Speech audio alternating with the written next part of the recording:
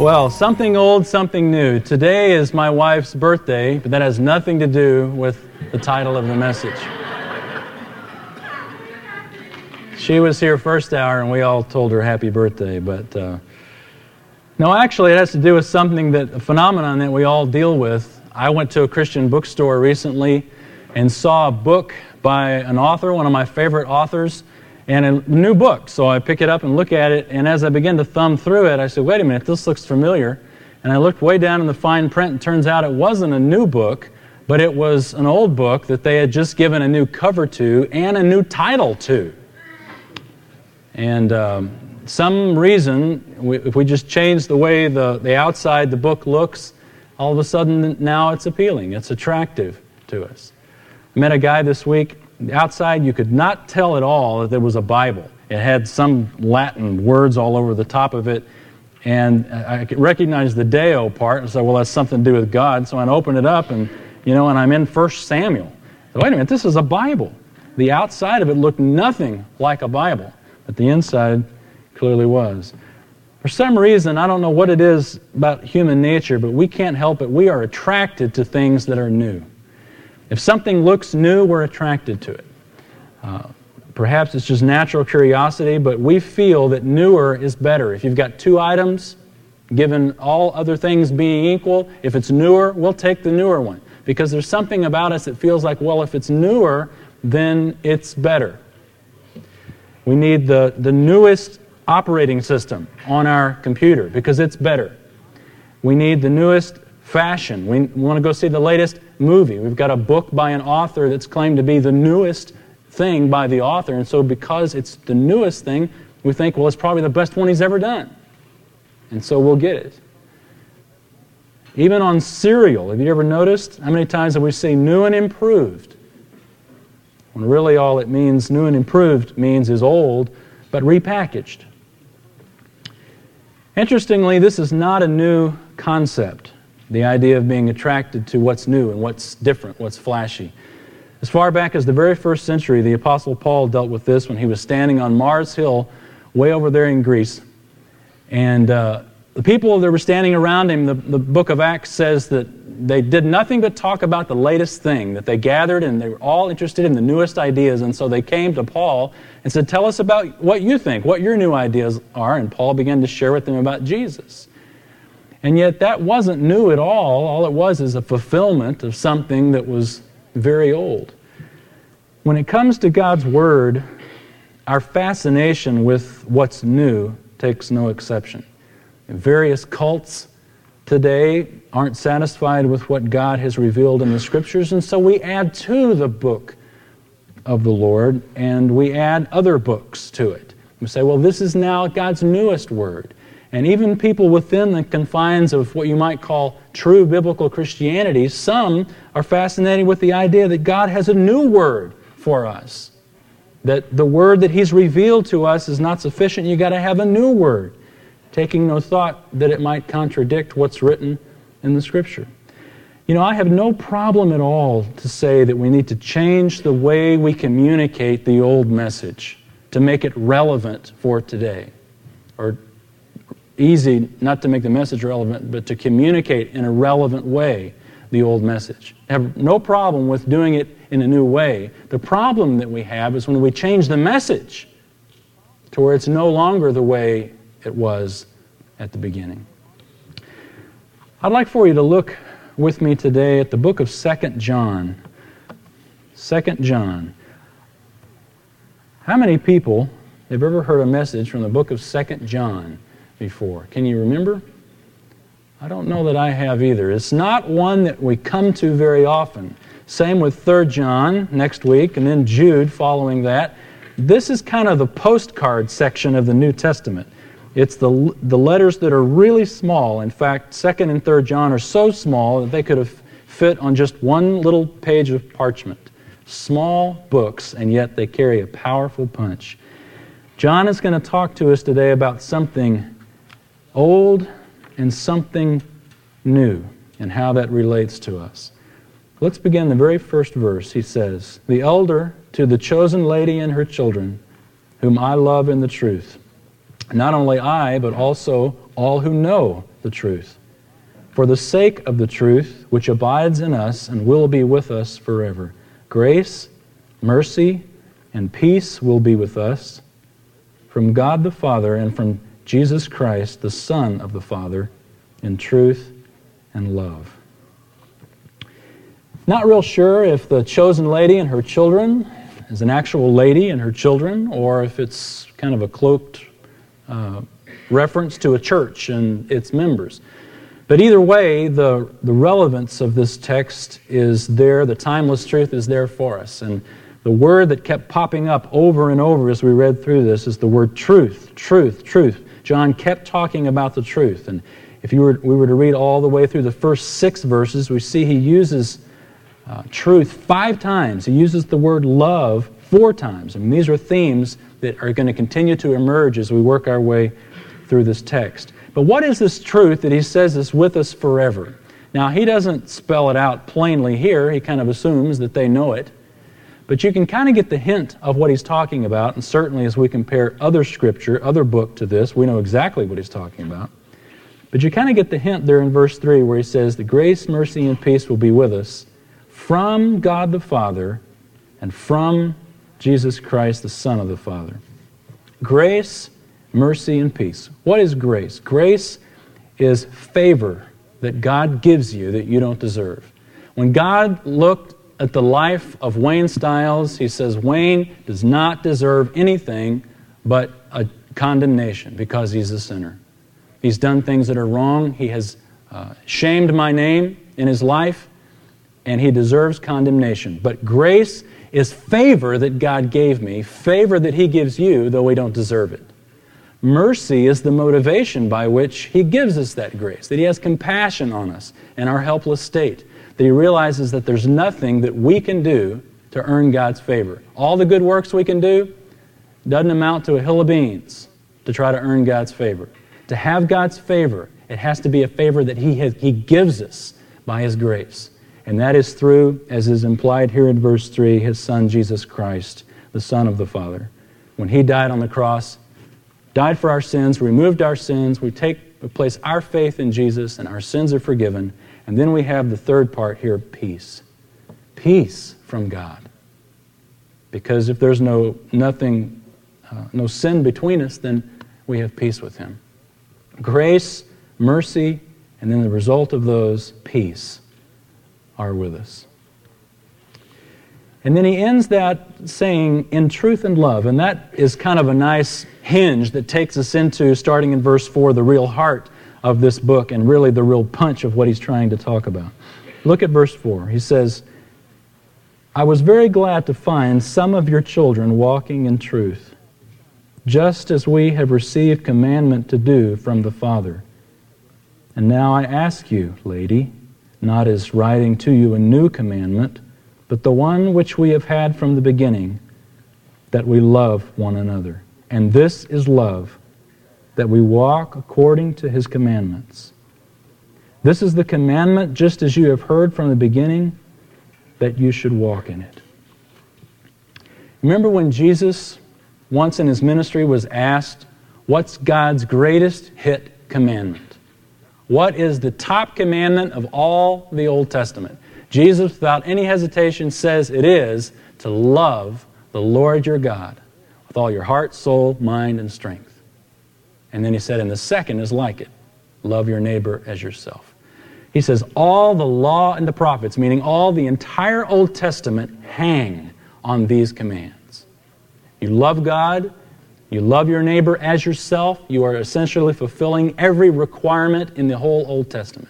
Jesus summarized it with those 2 commands. Love. Love God and love your neighbor. And so we have 2 John here, this apostle. And one of the things that's really struck me as we work our way through these New Testament books, and one of the reasons I love doing a series like Route 66, where we just take a single message from each of the 66 books of the Bible, is you kind of have a little smorgasbord of every piece of the New Testament. And one of the things I picked up as we're moving through it this time is what these apostles at the end of their life are emphasizing. These are the guys like we saw a couple weeks ago with Peter, 2 Peter. I mean, the guy walked with Jesus Christ. John, the Apostle John, walked with Jesus Christ.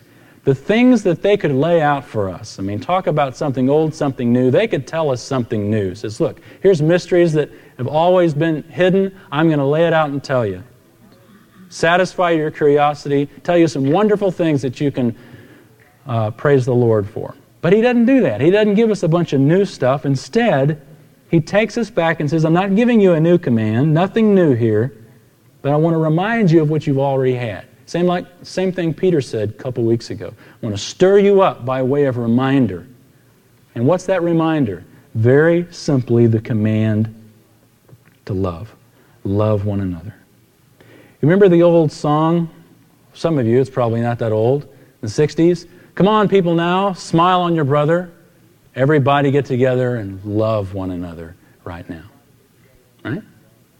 And everybody in the culture says, yes, that's exactly right. We need to love one another. We got another song from the 60s. All we need is love. Ba-ba-ba-da-da.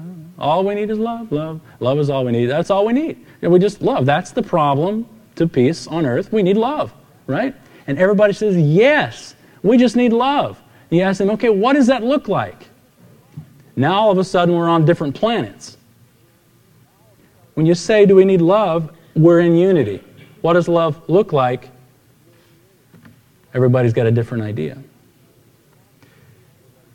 So when John tells them to walk in the truth, he defines exactly what that means, and he uses a word in the original language that leaves no doubt in the minds of the readers what it means to love one another. It doesn't mean a sexual love. It doesn't mean a love that you just enjoy being around somebody because they make you feel good. It is a love of will. It is a love of choice. It is a love that sacrifices. It's the love that Jesus gave when He laid down His life on the cross.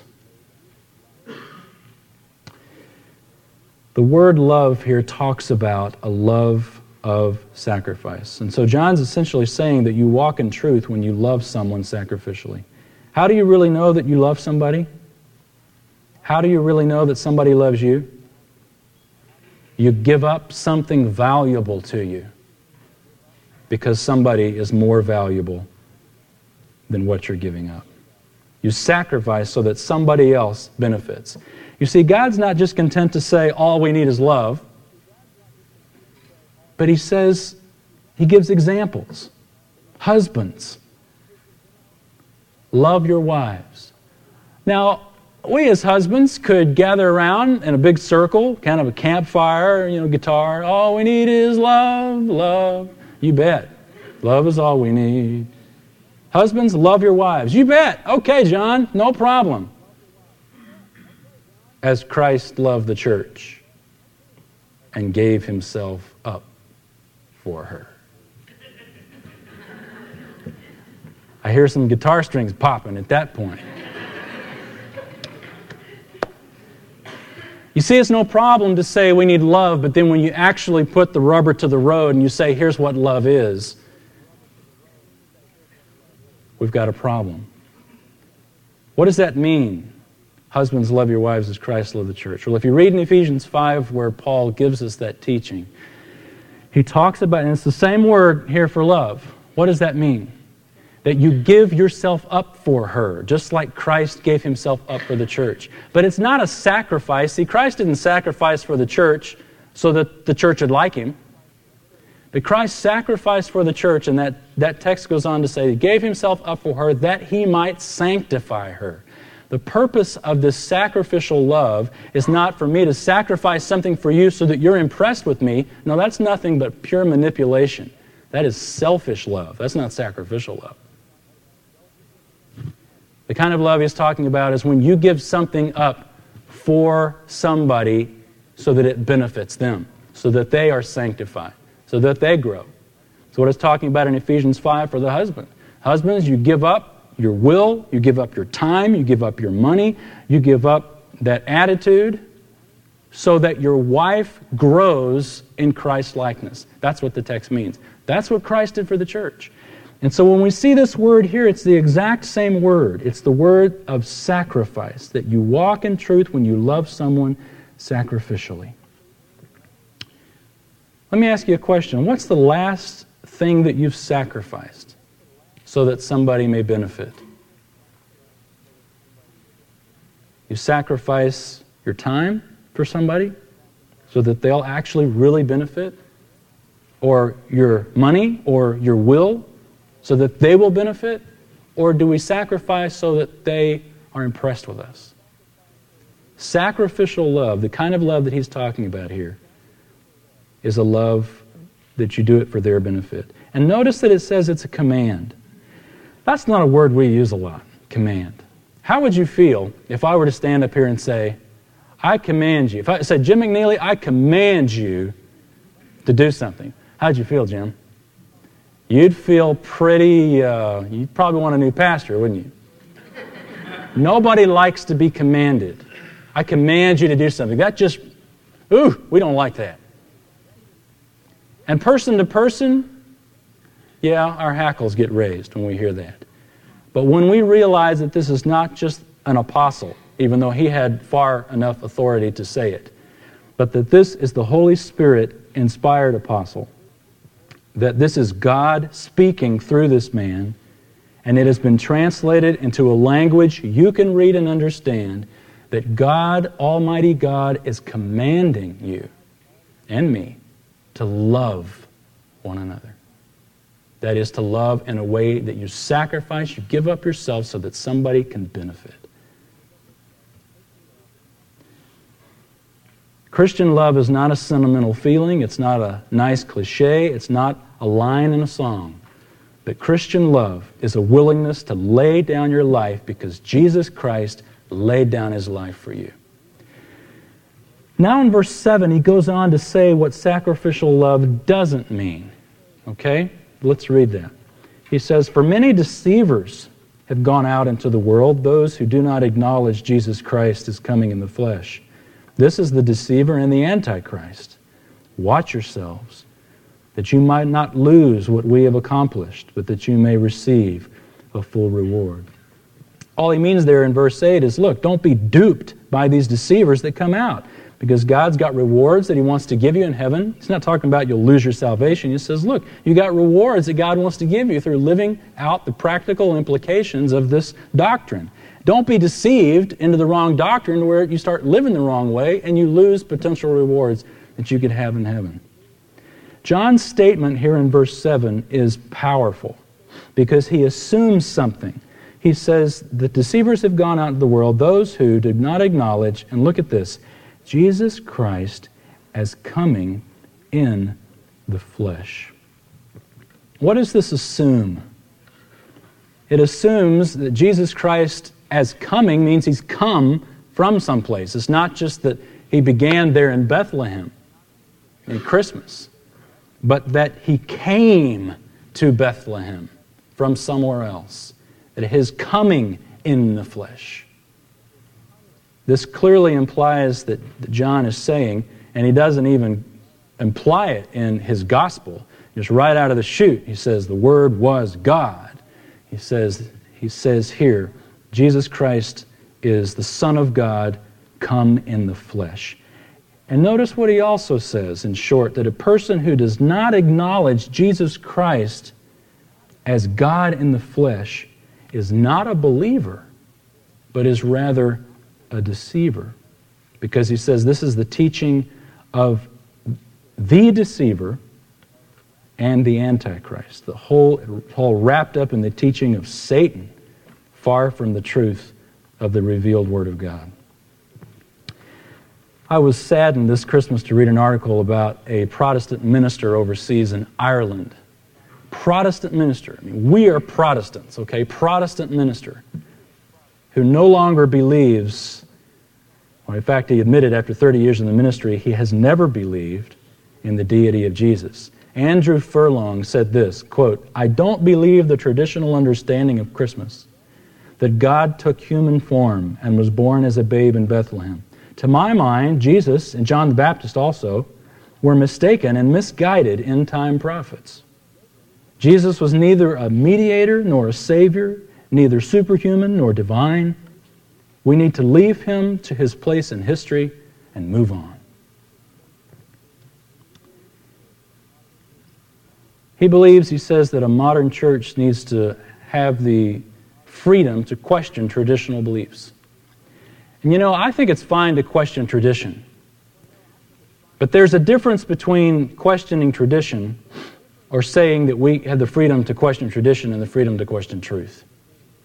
Because there's a world of difference between tradition and truth. Sometimes they intertwine, but sometimes they don't.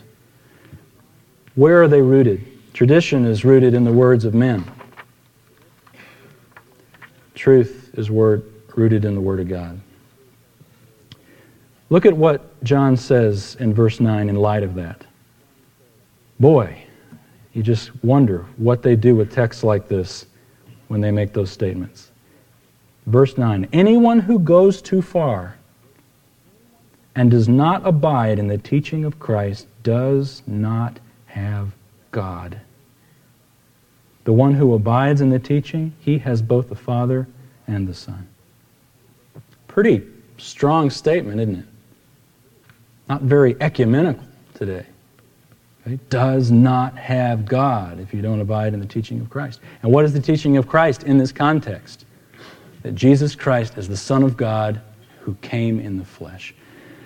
Years ago, I had a good friend who told me he was going to seminary. We both decided to go to seminary, went to different seminaries, and he chose to go to Bright Seminary down in Fort Worth, TCU, Texas Christian University.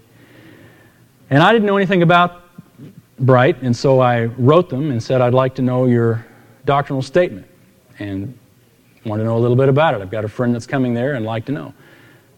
They didn't write back, but in a couple of weeks called me and said, we got your letter, understand you've got some questions about our seminary. I said, yeah, I sure do. I'd like to know your doctrinal statement, what you believe, basically. They said, well, we don't have a doctrinal statement. I said, whoa, okay. I thought, well, let's just ask. I thought I'd give them an easy one. What do you believe about the Bible? And this person says, well, we believe that everybody's free to interpret the Bible any way they want to. We don't push our views on anybody. I said, okay. Well, what do you have to believe in to get into the seminary? Well, let's really make it basic. What do you have to do to get into the seminary? She says, well, I kid you not, kind of hesitation. Well, just believe in God. Notice what this verse says, verse 9. Anyone who goes too far and does not abide in the teaching of Christ does not have God.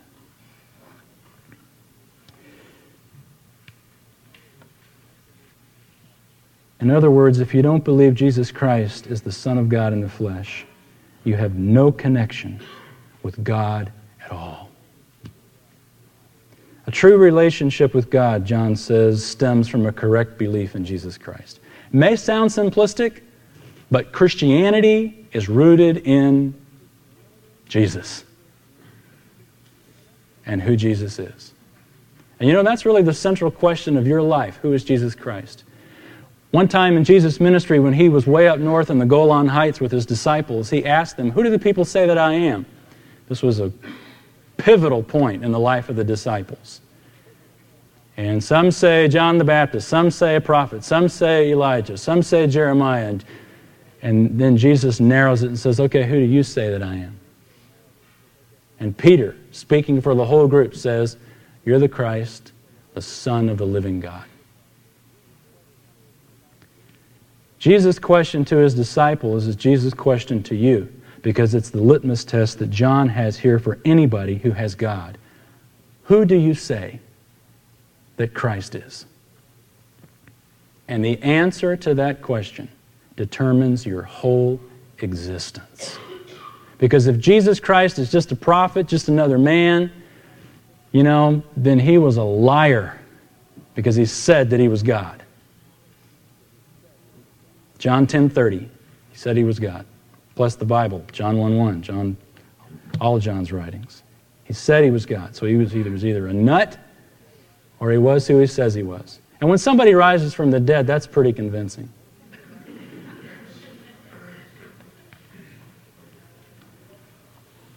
Did you see the scene in the movie Return of the Jedi? For those of you who care nothing about Star Wars, you're welcome to just check out here for about 3 minutes. Okay? But Return of the Jedi, remember that scene? This, I think, is the third movie before we went back to the first one before the first one. But it's the third movie where Luke Skywalker realizes Darth Vader is his father, and yet Ben Kenobi says, well, Vader murdered your father, and so Luke comes to Ben Kenobi and says, you told me Vader murdered my father, and now I find out he is my father. And what Ben does is he goes through this explanation, and he goes through all these, explaining, and then all of a sudden he says, so you see what I said was true from a certain point of view. And in that statement, Lucas, the whole author of this, summarized well the idea of our culture. It's all the way back to the book of Judges that everybody does right what's in their own mind. That truth is relative, that you've got my truth is not your truth, and you can believe whatever you want about the Bible. It doesn't really matter that the Bible says you can't do that. But you can just believe whatever you want about the Bible. No big deal. The truth is relative. There are no absolutes. It's just whatever you want to believe. You walk down university and you ask 10 different people what is truth, and you'll get 12 different answers. In our society today, even in those who say that they are Christians, born-again Christians, those who say that they're born-again Christians, 2/3 don't believe in absolute truth. 2/3, statistically, don't believe in absolute truth. That there are absolutes. That means there is something that is not open to your opinion or my opinion, but it is true no matter what. Let me give you a couple of examples.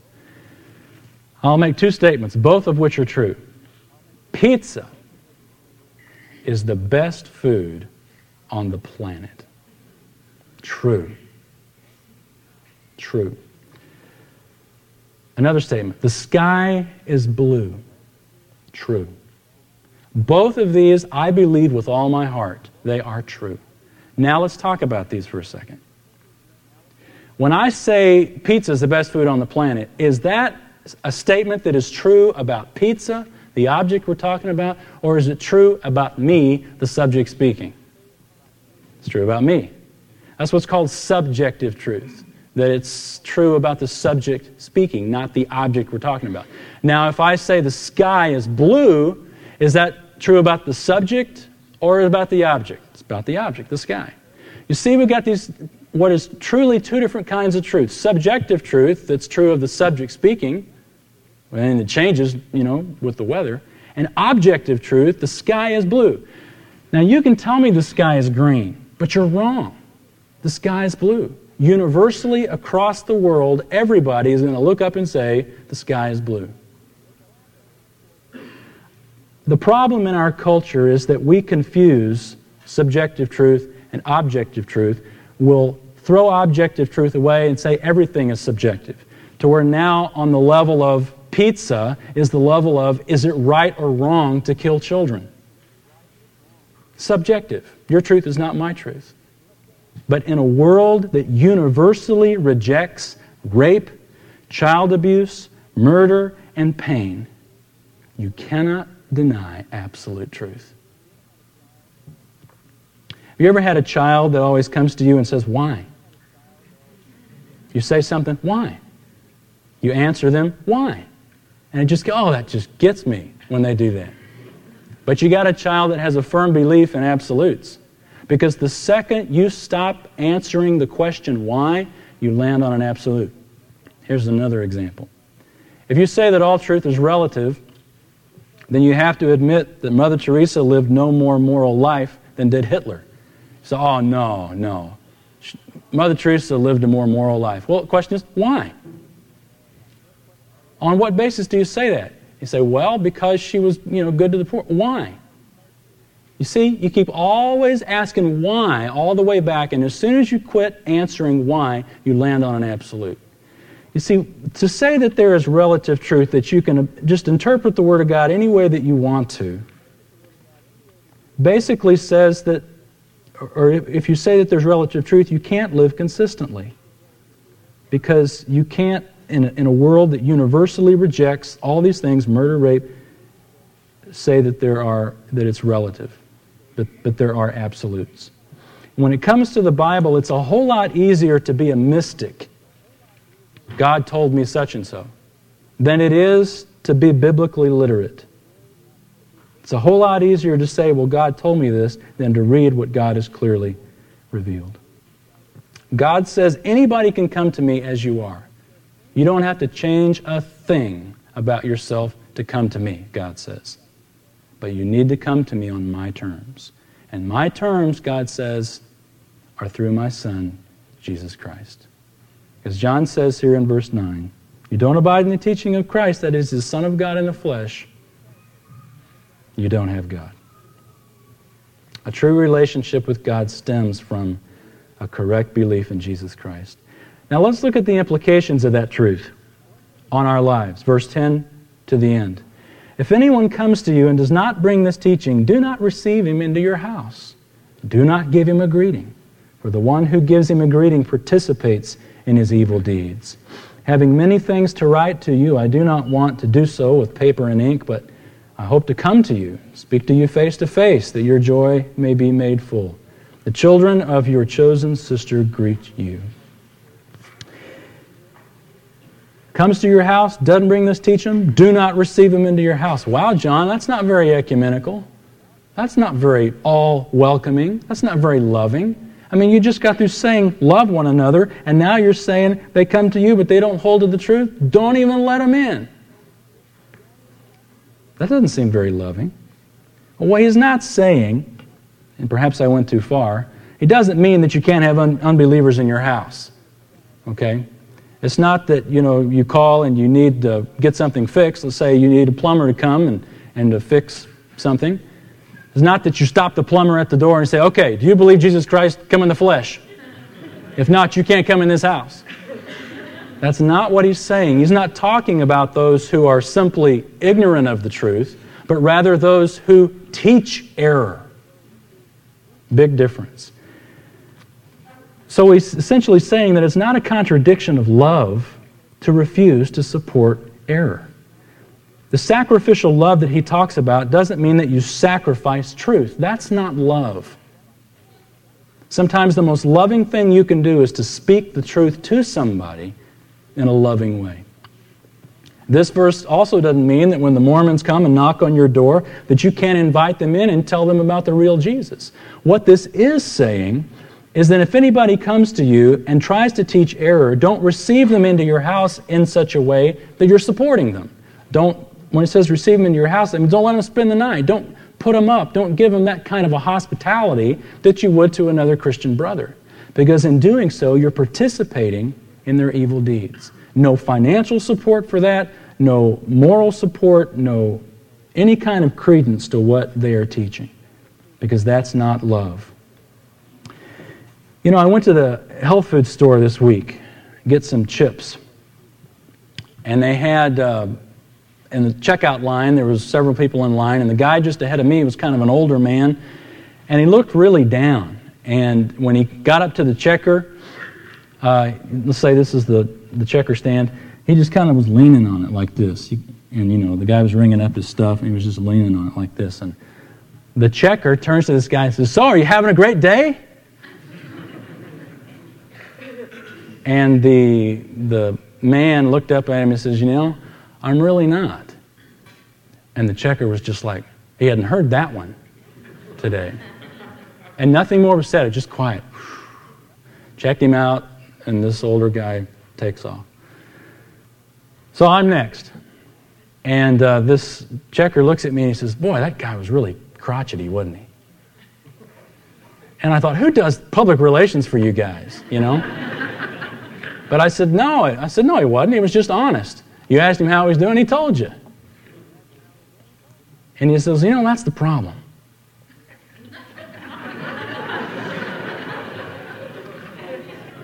And I wanted to make sure, and I said, "You mean he was too honest?" He said, "Yeah." And in this checker's view is the perfect view of our culture. Don't tell me how you really are. I don't want to know that. Tell me you're doing good so that I feel good about myself. No joke. This is our culture. All we need is love. Okay, great. Let's just all affirm that all we need is something that we're not actually ever going to do.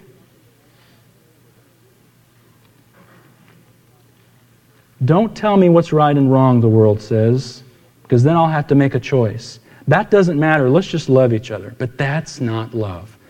What good does it do me to go through my whole life and feel good about myself and then die and go to hell? Christianity stands or falls with its Christology, with its view of Jesus Christ. If Jesus Christ has not come in the flesh, died for our sins, and been raised from the dead, we are all condemned.